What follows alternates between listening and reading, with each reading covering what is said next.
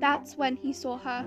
Long, dark hair, porcelain skin with flushed cheeks the colour of roses. Eyes piercing green. She was at least 16 years old, standing on a balcony. She looked scared and seemed to be talking to herself. He looked at her clothes, schoolgirl uniform from the early 1900s, stretched at her stomach. She was visibly pregnant. Very pregnant. All of a sudden, an invisible force threw her off. She screamed as she fell. Her scream stopped by the ground. His heart stopped. He looked over for a body. But, to his surprise, there was no one there.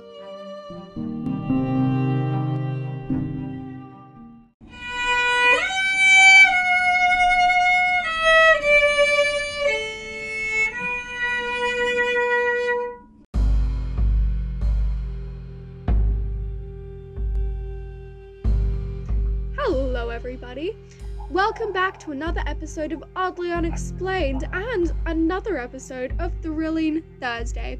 I'm your host, Asta. And I'm Isabella. And today we will be talking about the Cresent Hotel. Now, this episode has so many themes in it that may make some people feel uncomfortable.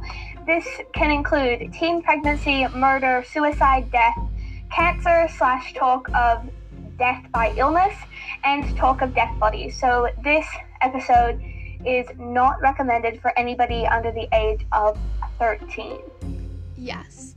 So, let's get right into it.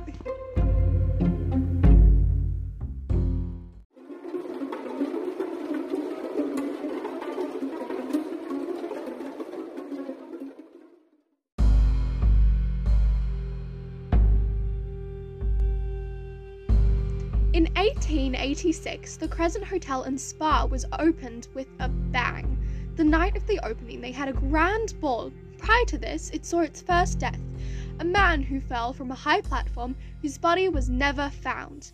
Now, I will quickly note where the body would have landed would have been room 216, so keep that in mind. This man had no more identification than just his first name, which was Michael. The big excitement about this hotel was that it gave access to a range of natural springs next to the resort.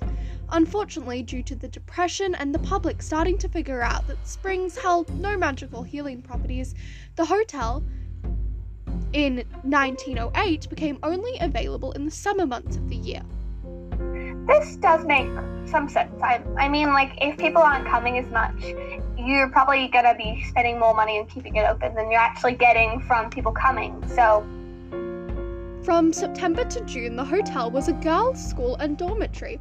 The school was known for its incredibly high standards. It only accepted 88 students and was very studious. So after opening, a tragedy took place. A girl who was pregnant had jumped off the balcony of a room, or was she pushed? What I'll say about this is, the main reason, it depends where you read this information. Most say she committed suicide, but as you'll find later, if the ghost encounters are true, it leads more towards she was being pushed. Her pregnancy apparently made the school seem almost trashy in the teacher's perspective, and there was not a lot of love for her, unfortunately.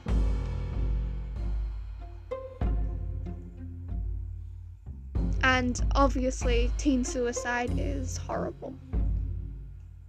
This tragedy took place in room 216. So Already, we're sort of starting to see a theme here. Unfortunately, in 1934, the college closed down. 3 years later, a man called Norman Baker bought the property. He was a radio personality who had a deceitful plan. He opened the building as the Baker Cancer Curing Hospital.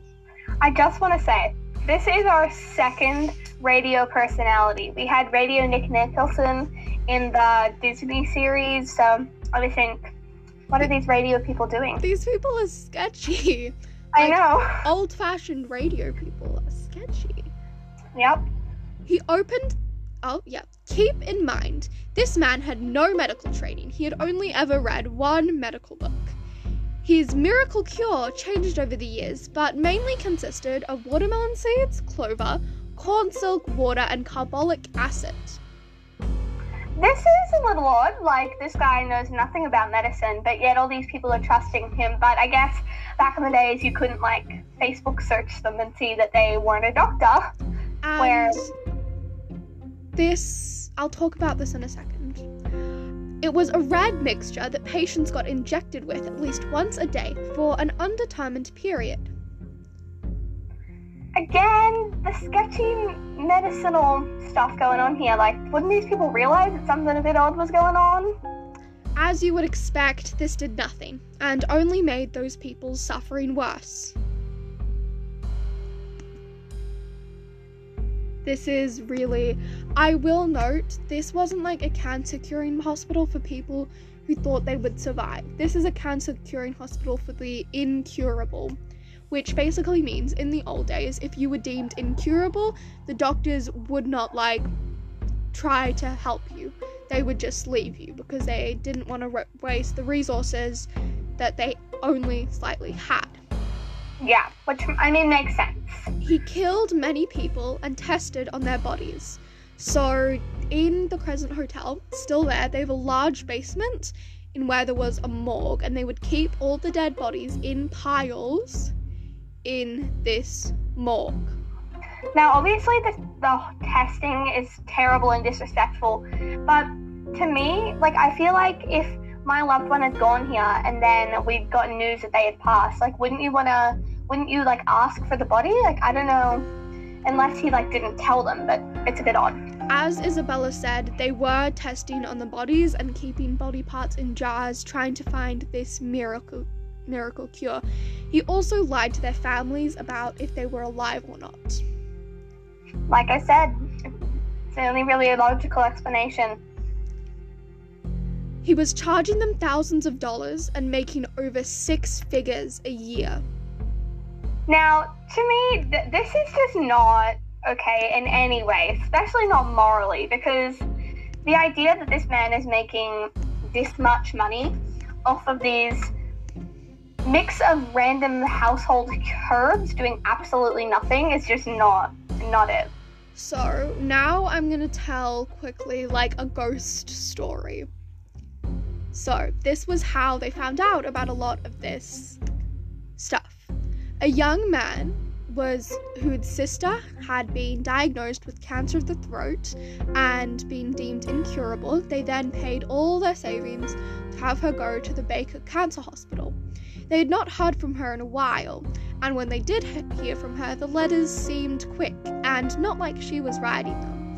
So he went and visited. He spent a lot of his money to go to the Eureka Springs Crescent Hotel.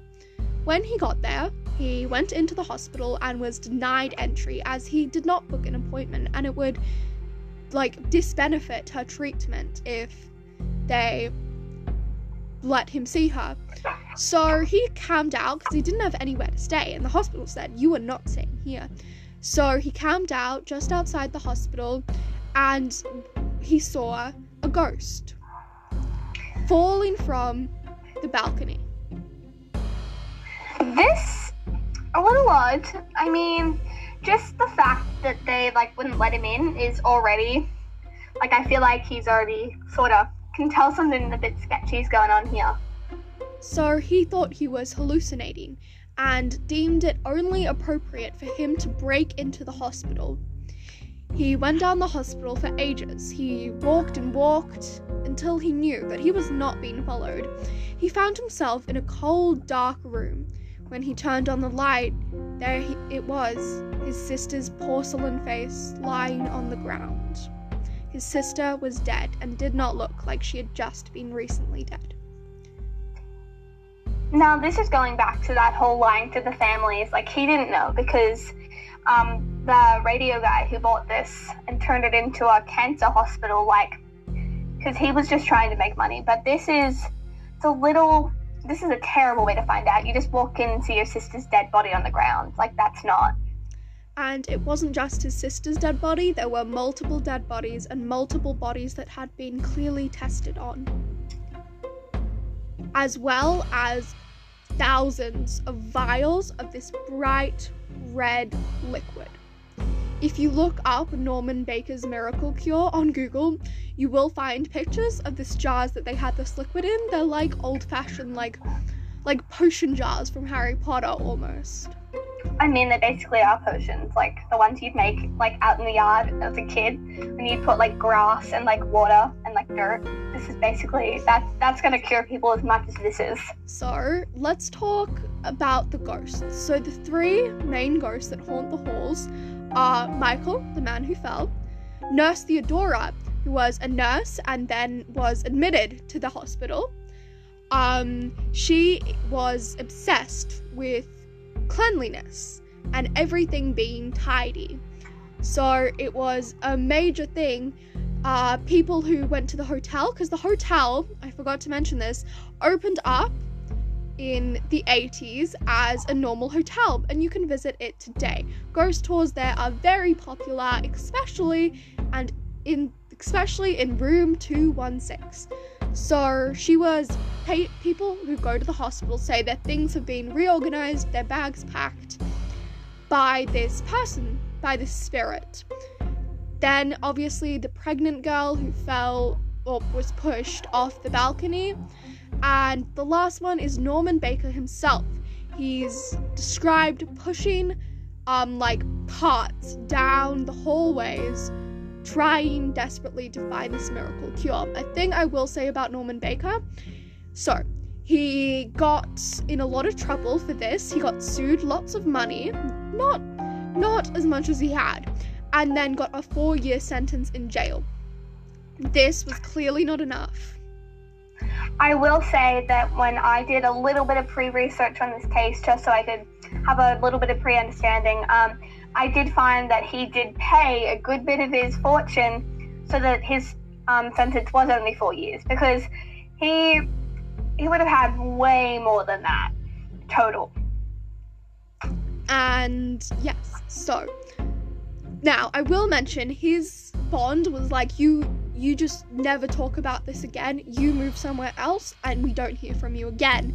He moved to Alabama and lived out his years until he got lung cancer. Now, he did not use his own treatment on himself, can I just say? And he died.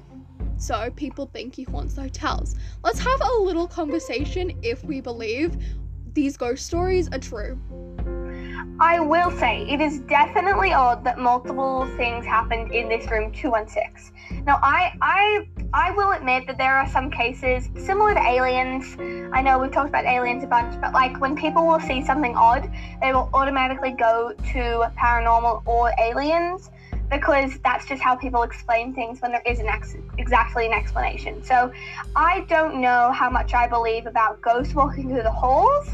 I definitely think it's odd, the whole repacking of people's bags when they're staying there. Like, that is definitely odd. There's definitely something going on here.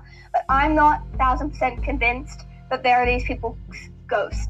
There's definitely something sketchy still going on here, but I don't know. Now, I advise, if you want to watch something about this, you can watch the Ghost Hunters video. And if you see this video, I'll send it to you. They find they sense on their thermal sensors a figure, and they think that's the ghost. So that's a bit of proof. It is a show, so obviously they do a bit of exaggeration. So overall, do you think ghosts exist in this hotel? I definitely think that there's something creepy and weird going on here. I mean, we already know that, but I don't know about ghosts. Maybe there are ghosts, but I don't think there's that full body, kind of like in the movie Ghostbusters, you know? Like in the most recent one, when you see the ghost come out of the room, and it's a full person. I do not think that they have that, and I don't think it's that figurative. I think there might be something going on to do with the paranormal, but I don't think it's that kind of thing. And I do quickly want to say, just quickly, throw it in here, I personally do believe that ghosts exist here, and I will also say there is also a no, wait, never mind. Yes, so I do believe ghosts exist here, 100%. I am very for these ghosts. Alright, well, make sure to catch us next week.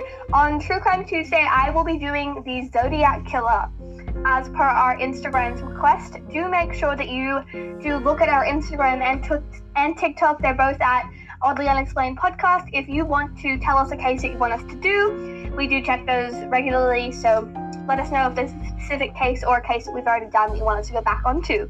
But anyway, we will see you next week. If you have ever had a paranormal encounter, please tell us as well. And our next Thrilling Thursday will be The Watcher House. So, again, bye everyone. Bye!